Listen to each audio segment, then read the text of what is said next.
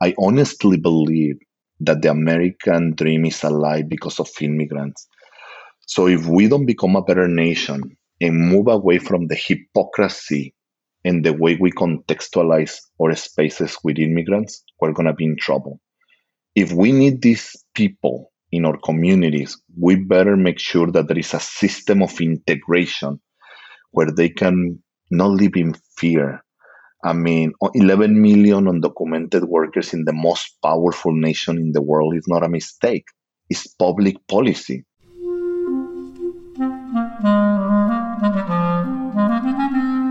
Hello, this is the Great Battlefield Podcast. I'm Nathaniel G. Perlman.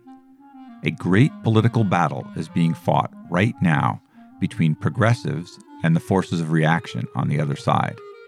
This show is about the political entrepreneurs and other progressive leaders who are finding new or improved ways to fight.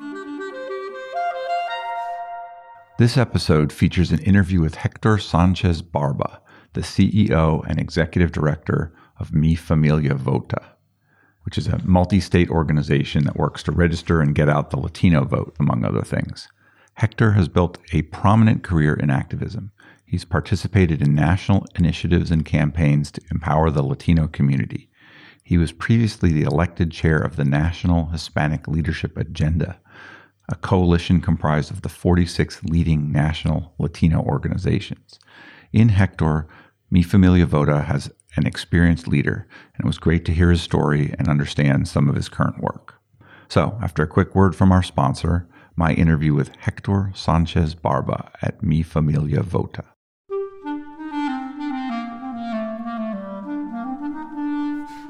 Check out the large, detailed, and high-quality political data graphic posters from Time Plots. Our visual history of the American presidency, for example, lets you see the Clinton, Bush, Obama, and Trump presidencies in full context. Time Plots library includes visual histories of the United States House, the United States Senate, the Supreme Court, and the Democratic and Republican parties. Find them all at www.timeplots.com. Use the code BATTLEFIELD for a discount.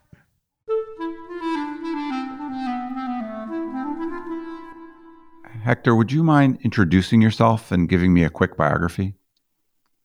My name is Hector Sanchez Barba. I'm the CEO and executive director of Mi Familia Vota.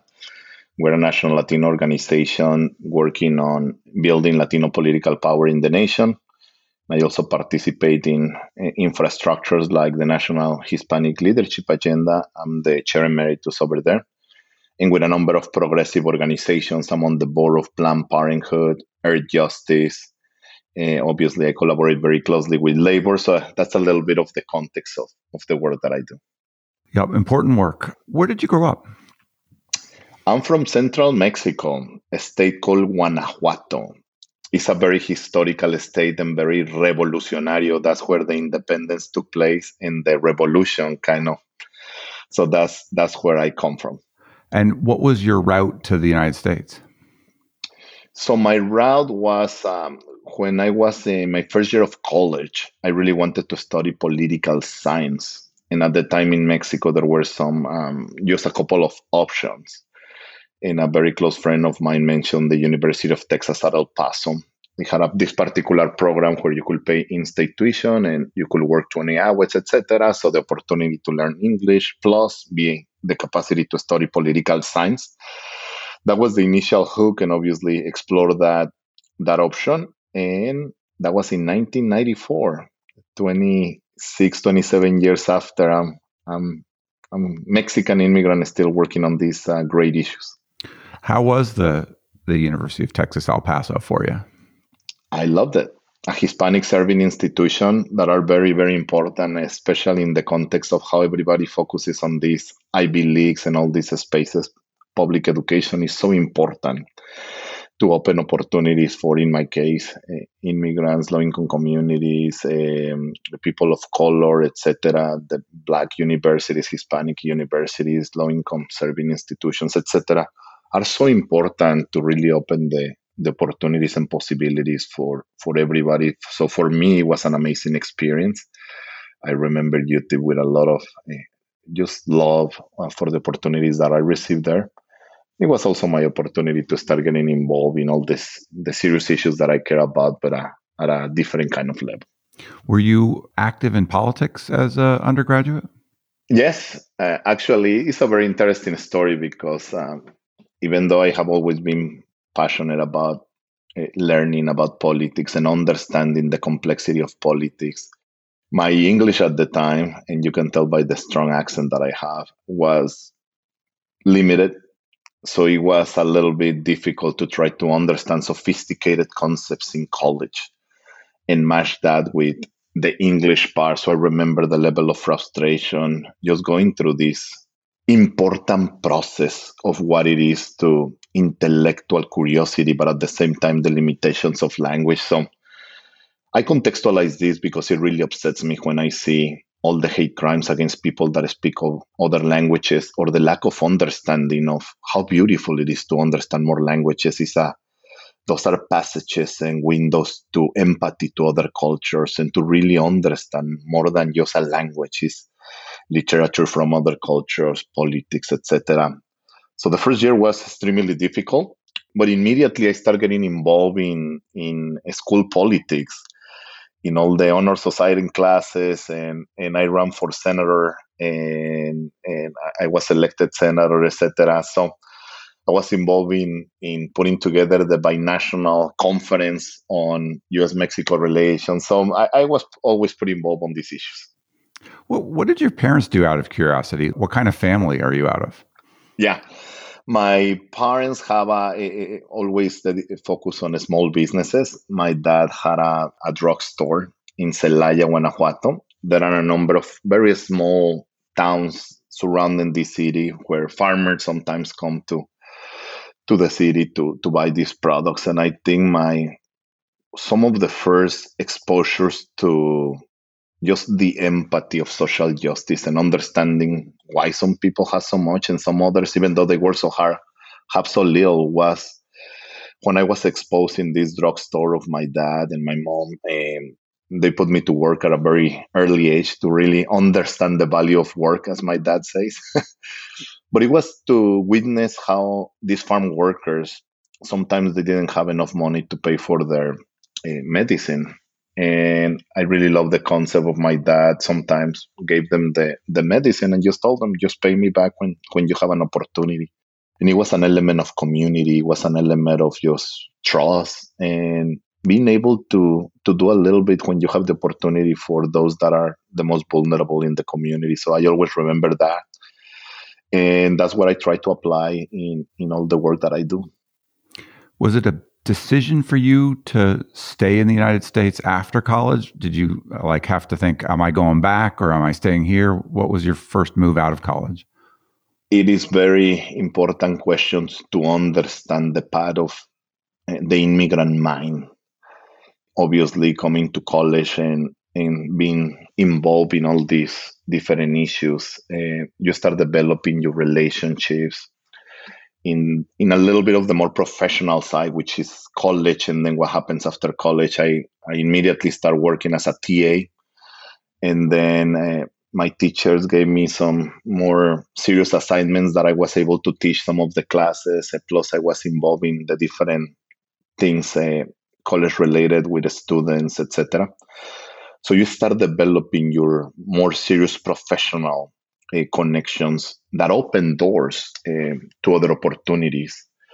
So when I graduated from college, you get I also did the master's in the University of Texas, but when I graduated, you get a 1-year working permit. So before I graduated from college, I came to Washington, D.C. one time to visit one of my best friends that we met in college, Osvaldo Zavala. He's a writer and a teacher in CUNY University in New York, Manhattan. But at the time, he was a writer for a Mexican magazine called Proceso, that is a political magazine. But I came to D.C. and I knew this was the place where I wanted to be. Literally, I have no doubt that I say, this is where I want to be. It's an amazing city to visit. I hadn't been to it until I came down on a train, junior year of college and saw the monuments at night. And it's the capital city. It's got something, doesn't it? Actually, I could spend 1 hour telling you how great DC is. I mean, we get a lot of trash because of the mediocrity of a lot of the politicians, but we don't even have representatives in Congress, so we get all this. But at the same time, is you have people from all over the world because of the embassies, from international relations, international nonprofits, international progressive organizations, domestic organizations. So it's an amazing space of combination of people trying to change the world, and I've been fortunate enough to run into a lot of these people, and I really love this city. I've been here for 20 years, so I can say this is the place where I live the most in my life. So. What did you study for your master's program? Political science also. So you continued with that. So I was teaching and studying at the same time. And what did you focus on, a particular thing? Did you write a thesis for that? I wrote a thesis. I should check it out again.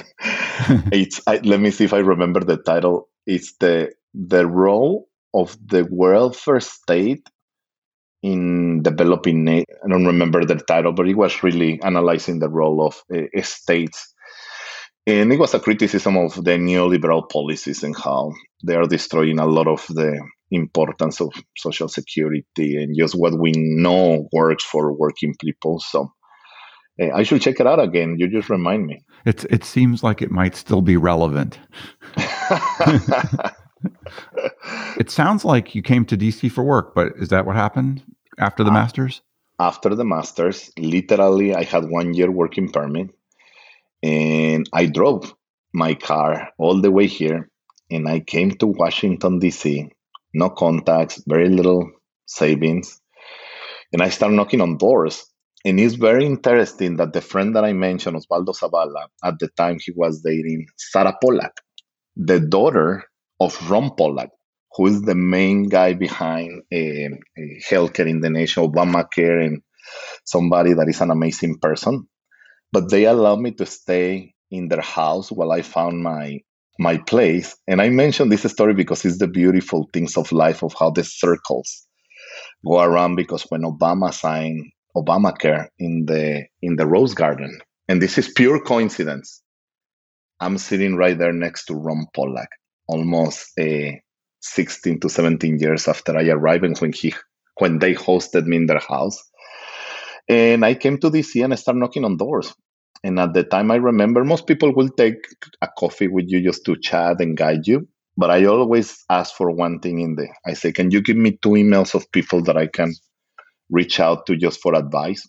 And obviously you say that you met with this person. And one day, Arnoldo Ramos, the head of the Council of Latino Agencies in DC, he gave me a job on the spot. He said, I don't have a lot of budget, but let's just see what we can do. And I start working on these issues in a more professional way since there. And I start moving into different positions until I arrive here to Mi Familia Vota, brother.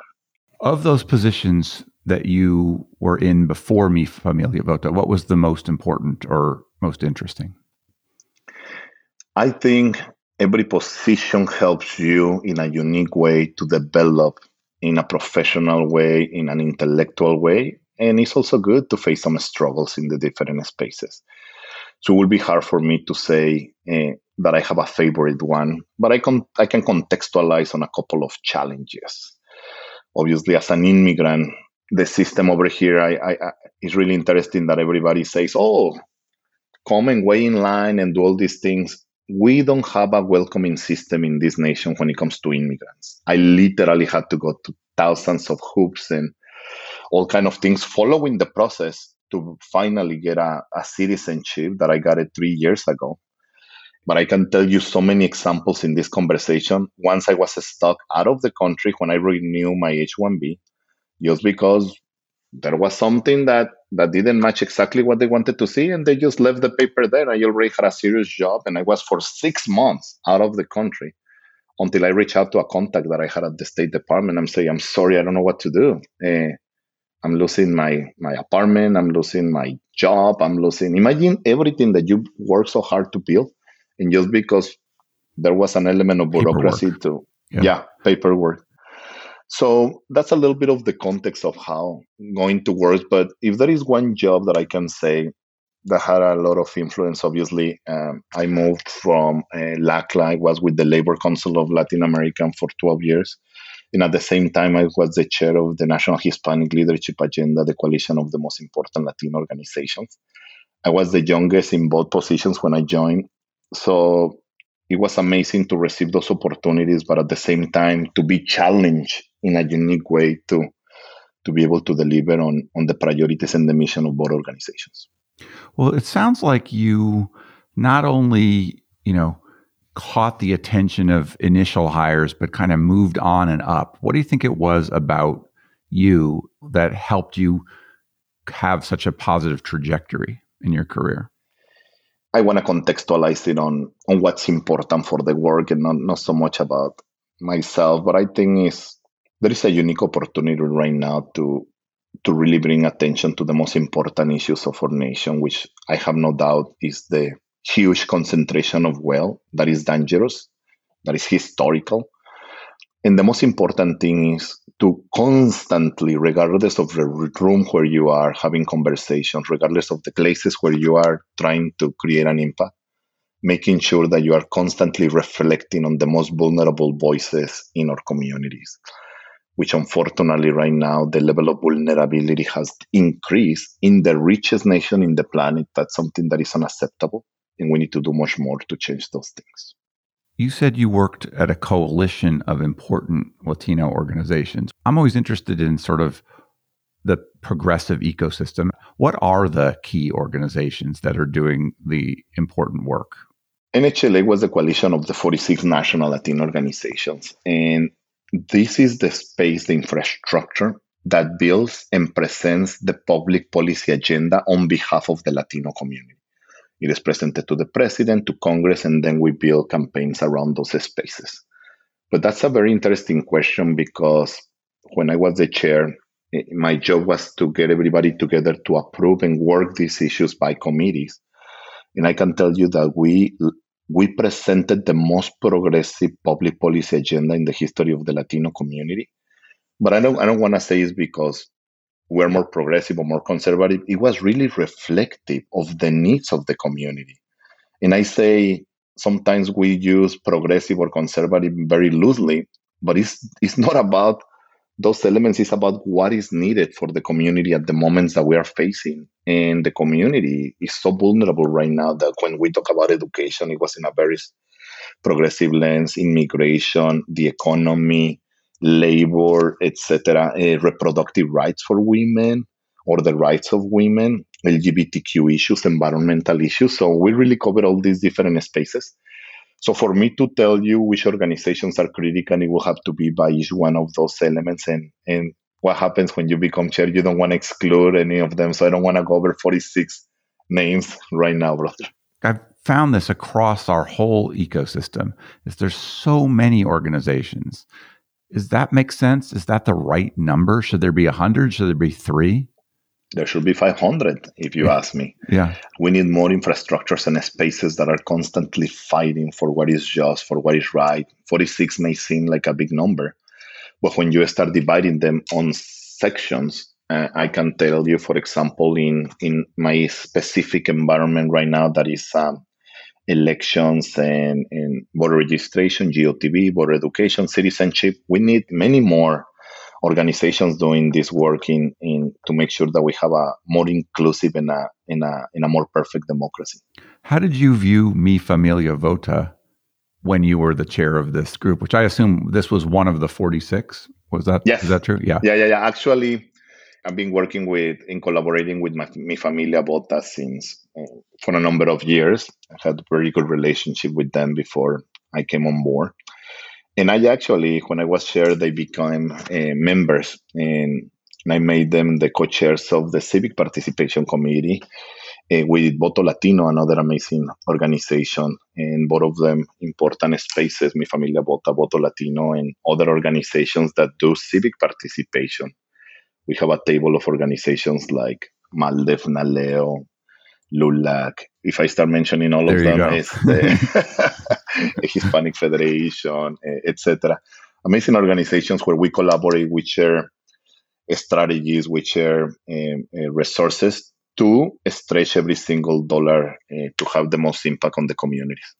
How did you end up now in your current position, which is CEO and executive director, the leader of Mi Familia Vota? Yeah, I was after more than 10 years at LACLA in 2 terms as chair of NHLA. Obviously, there were some opportunities coming my way, and this opportunity opened up, and there was a transition in this organization of leadership, and they reached out. And at some point, how amazing I thought at the time to be in the most important organization with field capacity and fully focusing on civic participation. So I say, how amazing in the most important election in our history to be able to be part of this team. And from the C4 perspective, which is the most partisan perspective, I remember telling the team and the board, I will want to have the green light to build the most aggressive campaign in the history of the Latino community against one particular person, and that person was Donald Trump. And we did it. We launched a campaign called Basta Trump. The full focus was to educate the Latino community on the threat that he represented, everything that he did to devastate our community, attack our community, promote hate and violence against our community. And Latinos came to vote in historical numbers. So it was an amazing opportunity. And probably when you ask me the question, what are you the most proud of? It will be probably this campaign to get this monster out of the White House.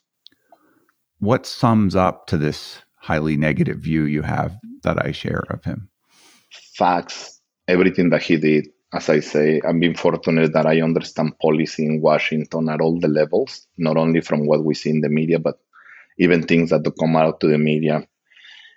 And the impact that he had on our democracy, on our legal systems, on the hate that he promoted, that is still very, very clear in the nation, on the level of exclusions, in the federal government, on the executive orders. I could keep going on. Is something that has led a horrible legacy of destruction of civil rights, human rights, and labor rights. Something that as a nation, we have been developing and we have been becoming better and better with historical fights that were led by women, by the civil rights movements of the 60s, by the beautiful legacy that I'm so proud of as an immigrant, and I learned of many communities. I'm fortunate enough that I was trained in organizing by an African-American lady that was organizing in the 60s, and I learned so much, and I'm so proud that I was able to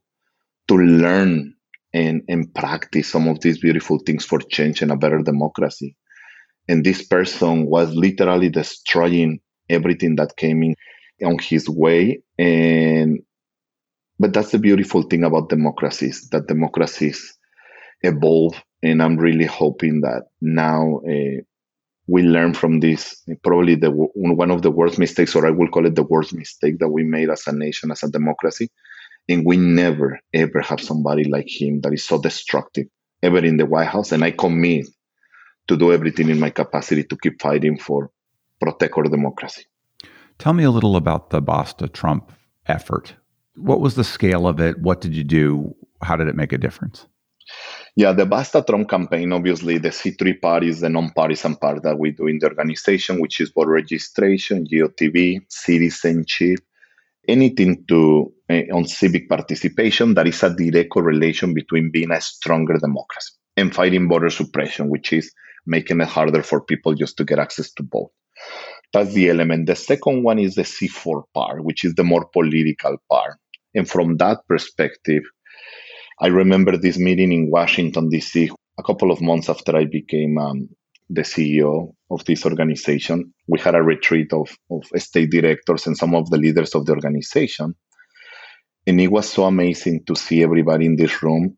And we all had one common goal. We were at a room meeting at the AFL-CIO looking at the White House. And everybody in that room was either immigrant or the children of immigrant. And the stories that we were sharing of direct impact. This is not something abstract of, oh, he's bad. The direct stories of how painful it was in the last 3 or 4 years that could be linked to the policies and everything that he was promoting was so personal that my personal dream, it was fully aligned with the dream of all my colleagues, which is not only make this a better democracy and build Latino political power, but get this person out of office, because he's not only a threat for our families, but it's a threat for our democracy. So we start dreaming and dreaming big in that room. And the goal was to build the most aggressive campaign in the history of the Latino community with the focus on this person. So we start doing elements of a lot of education in the community. There was a lot of misinformation and fear promoted in English and in Spanish in our communities related to this particular election. A lot of the stuff and lies about socialism and how anybody that was opposing Trump was a socialist, even to information lying about the days where the elections were taking place. We saw a lot of voter intimidation in the nation against the community. So our campaign had pieces in all these different spaces, and we had our most successful year in the history of the organization. We had $16 million campaign in 10 different states, from Florida, Texas, Arizona, Colorado, Nevada, California. And we extended operations last year initially to Pennsylvania, Wisconsin, and Michigan. And what was so beautiful, and that's how we closed the year, after the election was over and we won, or I can say we kicked him out of office, there was an important election in Georgia to be defined. So I immediately start calling the local organizations and I say, how can we help? We don't want to just go in and do or repeat or anything that you're already doing. So these Latino organizations say, we urgently need field operations. And that's something that we did early on, obviously with the highest levels of protections on PPE and trainings, etc., for our staff. So I send our best people for the communities that make sense for Georgia, mostly Mexicans and Puerto Ricans. So I sent the best people that I had for field operations there, and we hired local people to be able to do the operations. We knock on 50,000 doors. We did a lot of texting, calling, etc. The full campaign, but that's a little bit of the context of how we also contributed and a little bit on that election in Georgia. And both Georgia and the national election, very close. And so, you probably can feel pretty confident that if you weren't doing this, it might have gone the other way. I'm totally confident that the role that the Latino community played in the last election defined the results in the presidential and in a lot of different elections. The Latino vote is so critical and important. And as we keep growing, we're going to become much more central to the national definition of politics. There was a lot of news right after the election about the Latino vote. And early reporting is notoriously bad. It's pre-real analysis. But there were definitely places in the country where the Latino vote surprised commentators and was less pro-Biden than I guess they anticipated. What do you know now about what was going on in some of those areas that were more disappointing? Let me start by saying how concerning it is the way the media covers particular groups. I cannot tell you how many interviews I did from national outlets on a particular little town with a small number of Latinos voting for Trump. And that was the national story. But I want to ask the general question. How many national stories do we have literally saying that the majority of white voters voted for Trump? That's a dangerous national story that we should be very concerned about. And I didn't see a single one or the context of anyone. And I read most of the stories covering the elections. So why do we focus on this? And it's important. What's wrong with white people is the real question. No, I mean, after 4 years, we should have a really deep analysis of how come the majority of white voters voted for Trump. Men and women, that's a dangerous story for the future of our democracy and nation. But I want to contextualize it because we need to pay attention to those kind of stories. But at the same time, when we're discussing the Latino vote, it has to be in the right context. It has to be the story of Arizona, that it was covered in a lot of different spaces, and how decisive it was to define and how powerful is that story of how they organize on the ground, the Latino and immigrant community, after 10 to 12 years ago with SB 1070, the most anti-immigrant piece of legislation over there, after having Arpaio, the worst sheriff, anti-immigrant sheriff in the nation, after having some extremist voices over there similar to Trump, that the community organized, and Mi Familia Vota was a central part of that, and literally changed the political perspective of that state. And we have examples like that that are so amazing and beautiful, and we need to constantly reflect on how good this is, because it's a reflection of democracy that we want. I mean, it's certainly the case that anti-immigrant moves in California were a big part in making that state solidly democratic, from a state that we used to have to fight. Yeah, we used to have huge fights for the governorship. Yeah. Now, having said that, it's important to also recognize that there is much more that the political parties have to do. They take the Latino vote for granted. When I was chair of NHLA, we did a study on the serious underinvestment from the most important infrastructures in the nation on Latino democracy. For example, foundations spend only 1% of their budget on the Latino community. Political parties historically have taken, and I'm talking about both, the Latino vote for granted. So it's important to make sure that when there is investment, the Latino vote comes out in historical numbers. We know that as an organization because we see it. We know what happens when we help people become citizens, and then we register them to vote, and then we literally help them or drive them to the polls to vote, and then we engage them in participating in local politics or in school boards, etc. It's an amazing example of how beautiful it is when we literally invest in building our democracy, and not only do it for a transactional reason when you have a swing state or when there is a critical election, but invest in this in the long term, and that's why the role of Mi Familia Vota is so important. What else do you do? What are the other key things that your group is up to?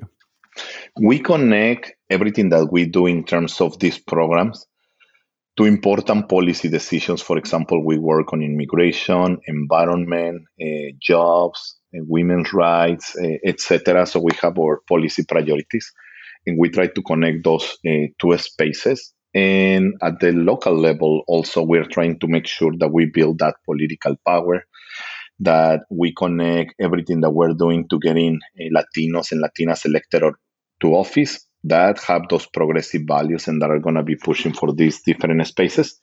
But the center of what we do is to build progressive Latino political power in the community to make sure that we have a seat at the table. Historically, this seat hasn't been there, and we're not going to wait any longer to be able to have these possibilities. We're raising our voices, we're organizing, and we're demanding what we deserve as a community. We're almost 20% of the population, and we have been structurally and historically excluded from all these spaces of power. And we're saying we're not allowed this to happen anymore in any spaces. We're the most underrepresented in Congress, in the Senate, in corporate boards, in schools. I mean, anything that represents power, we have been historically excluded. So we're trying to contribute to change that. There are people on the other side, on the conservative side, on the Republican side, who are also working to mobilize Latinos. Well, how much do you run up against that, and how do you understand the success of those efforts? Well, we know that what you're referring to is money that comes from the Koch brothers, and we know who the Koch brothers are, somebody that have, unfortunately, promote a lot of the different spaces they funded at the beginning of the Tea Party, and we know what happened. I will see a direct correlation between the Tea Party and all this right-wing movement to why we had Donald Trump in the White House. There have been some instances in which they had some success in trying to get the Latino community from the religious side or the reproductive rights side, etc., to ask them to vote conservative. But again, my analysis is not about being progressive or conservative. It is what is right for our community. And when you present them with issues, with policy priorities, you can really tell that the Latino community is a working class community that strongly believes in spaces that protect workers, in spaces that give opportunities, oppose the exploitation of people. I mean, there are a lot of people in our community that literally have 3 jobs and they cannot even afford an apartment or just the basics. So that's what is so important for us. How much is your work in collaboration with immigrant groups from other parts of the world, people who've been around longer in this country? How much is this like aligned with other efforts that are going on? Very strongly aligned. And I believe in collaboration. I believe in spaces of unity and trying to exchange ideas, intel, or even extend our dollars on the ground. As I mentioned, we have a table called the National Latino Civic Engagement Table of 9 national Latino organizations where we come together, even though in many cases we do exactly the same work, but we try to find ways of how do we collaborate. Why do we need to knock twice on a door if we can just try to compare ideas and programs and see if we can do it together, so we save some of that money invested in the community, the messaging that we have in the community? How do we protect our communities at a time when we are under attack? So there is a very strong collaboration with the immigrant rights movement, with the Latino community, with, as I say, I'm very fortunate that I've been very close to the African American leadership and community. We've been working, especially now that our Asian community, API community, has been seeing a horrible increase on racial attacks, something that is also unfortunately been happening in a number of other communities. Collaboration there. I'm being very fortunate that I come from the labor movement, so very strong collaboration with the NER movement. I believe in these kinds of collaboration to move a common agenda forward. Unfortunately, the 2020 election did not come close to killing off the threat from the far right. We got a ton of work in front of us to keep winning. And in fact, if patterns held, we would probably lose the House and maybe the Senate in the next election, and quite possibly the presidency. And the presidency could be to Trump again, or it could be to someone like Trump, who maybe even has fewer character flaws and could get more things done. So it's a very dangerous time. What's the plan? Everyone mobilized so hard to get Trump out. I worry a little bit that we can reach that peak level again, but we're going to need to right away, I predict. I believe in learning from history and our mistakes. I really hope there is a better and clearer understanding of what Trump represented in all the voices and people that mirror exactly who he is and what he believes. I mean, what we saw in Congress, what we've seen all over the nation, are people that, unfortunately, what they're promoting is full of irrationality. I can't wait to have rational arguments with conservative voices, which I love. It's normal, it's healthy. But anybody that tries to make a case for Trump literally is full of irrationality, hate, and misconceptions. So we need to make sure that we keep organizing and educating and mobilizing, because they're hurting themselves. A lot of these people that are supporting Trump, when you really understand policies, they're shooting themselves from the foot on education, on basic rights, on taxes, on a lot of policy issues. I mean, you put together a $16 million campaign. Can you come up with that again with with people maybe not recognizing the stakes or feeling a little bit too relaxed? That's a very important question. And I'm hoping that we can continue building this political power, understanding that if we don't do this, we can continue seeing more and more people like Arpaio, like Trump, like a lot of these extremist voices that are full of hate, and they don't have real ideas that are helping our nation or democracy. So I really believe that there is no other option. If we see another Donald Trump that can get reelected, or 8 years of somebody like that, I really wonder what will happen to the institutions of our democracy and to our democracy itself. I do too. One of the things that is under attack right now as you're well aware, is the voting rights, including of your community, quite directly, and going on in state after state, most recently Georgia. What is your role going to be in fighting things that are they're trying to make it more difficult to vote? This is not something new. This is something that came with the inception of our nation and democracy, literally saying only white male with property can vote. And little by little, we have been winning fights in history through women in the front lines and fighting for the right to vote for women. Then African Americans that play a central role, Latinos fighting for the right to vote. So it's not something new. Even up to like the 50s, entire communities, women of color couldn't vote. It was not in 29 when all women got the right to vote. It was white women. And then African Americans with the poll taxing. And so it's not something new that we have seen in our nation, but it's unacceptable that in this day, this century, with all this technology, with all these advancements, we are still literally, openly excluding or making it really hard for certain communities to participate in the democratic process. And we cannot allow that. Nobody should be waiting 6 hours in line under the sun, like I witnessed in a low-income Puerto Rican community in Orlando in Obama's re-election. When 15 minutes away from there was an affluent white community that only had to wait 15 minutes in line. I mean, just the basic questions. When I tell my Mexican friends when I go home and I say, why do you guys vote on a Tuesday? And I make the rational case and it's like, why? Or why is this not a holiday like in the rest of the world and the democracies? Or why do you have to exclude this and come up with all these ideas that exclude people? It doesn't make sense. And we need to evolve as a democracy. And that's one of the beautiful things of democracy, that democracies evolve, democracies become better, democracies can become more inclusive. And that's part of what we're trying and hoping to contribute to as an organization, and me personally as an immigrant. Is there a problem with not having enough influence in the Republican Party, which to me right now is kind of a sick institution?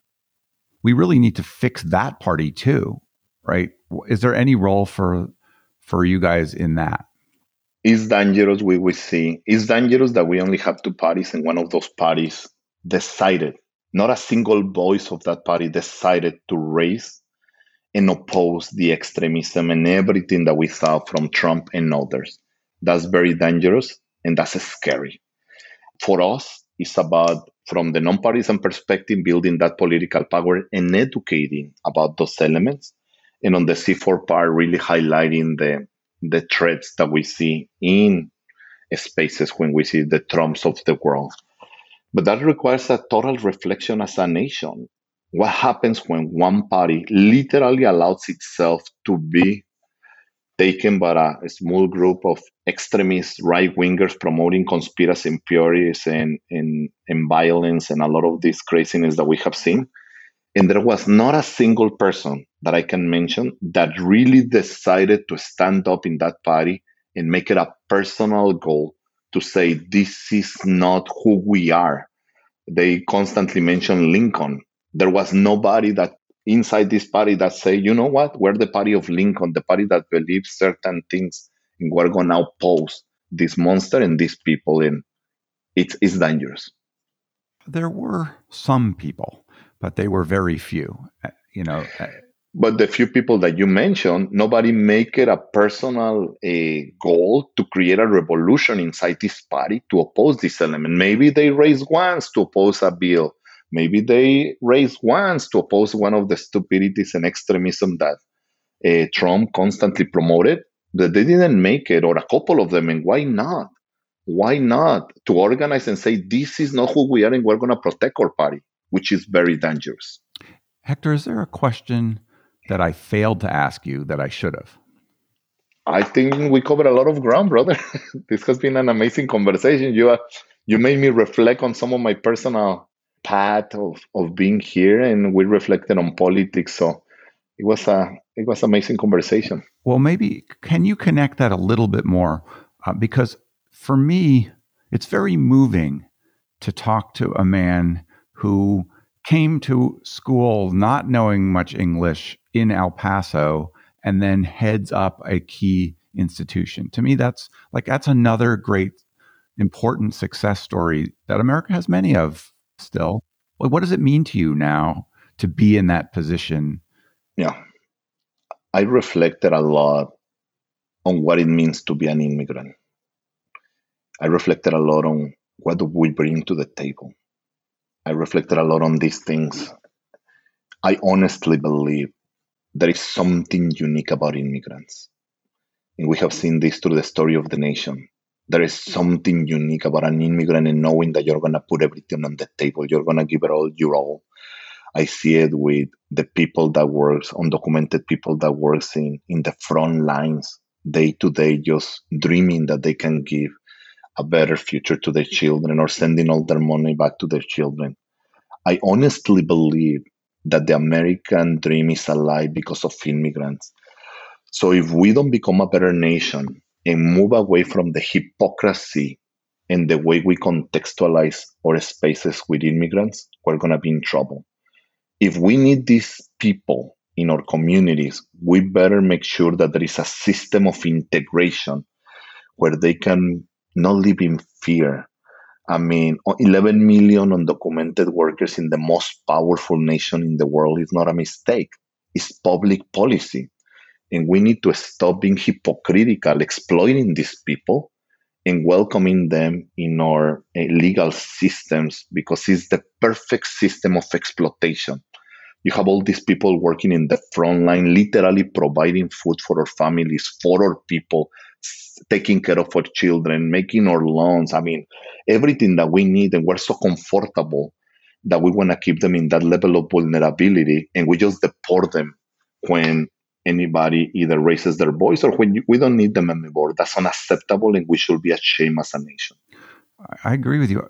We have immigrants that are important, ranging from people dealing with yards to people doing high tech to people starting companies, the whole spectrum of employment. We need these people. We need the new energy. The Biden administration, how do you feel about the start of this? Yeah. Well, and just to finalize the element on immigrants, especially during COVID, literally when the entire nation shut down and we all could stay in our houses working from home or doing whatever we can because we have that luxury. Entire sectors of the economy were kept by immigrants, undocumented immigrants that were exposed to all the situation with COVID. And that's why in the community we have the highest numbers of deaths and exposure and infections. And we need to thank these people. And we've been promoting immediate legalization to all these people that have been in the front lines, keeping our economy going. Now, when it comes to the Biden administration, we've been engaging with him since the election. I had a town hall meeting with him a year before he was elected, in which I really pushed him to give us straight answers and commitments. The first days, I have to be, there are many things that I can still criticize from any administration because I'm an advocate and that's my role, but there are a number of very important things that I saw from this administration early on immigration, a number of executive orders immediately that we haven't seen before. We never saw with the Obama administration. Right now, we're putting a lot of pressure and we have a lot of hopes to make sure that we're working on everything related to the Dreamers, TPS holders. We saw that announcement with Venezuelan TPS, very important, with farm workers. But the most important part is we need legalization or a path to legalization to all these people. So from that perspective, we're working on, but there were a number of very good signs from the beginning in everything related to the economy, particularly COVID, obviously, with the inclusion of immigrants and undocumented immigrants to the response and access to vaccines, etc. It's a very promising space, but as I say, our role is to be advocates, strong advocates, aggressive advocates, and we're not going to continue putting pressure on this administration in Congress and all the politicians out there to make sure that we hold them accountable to our priorities in the nation and the national priorities. Hey, have you ever thought of running for office yourself? I live in DC, brother, so our options are extremely limited over here. But I think every single person at some point in their lives should ask yourselves, should I run for office? Because when we did a campaign called Latinas Represent, Latinas are the most underrepresented when it comes to any level of office. And that was one question when we asked, why you never consider running for office? And it's like, nobody ever asked me to. So I think everybody and all the listeners and everybody in low-income communities or communities of color should ask yourself the question, should I run for office at any level? And I think the answer is yes for everybody. Well, it's been an honor to talk to you today. Anything else you want to say? No, thank you for doing this important work and always contextualizing this analysis and ideas to make sure that we're having important conversations in the nation.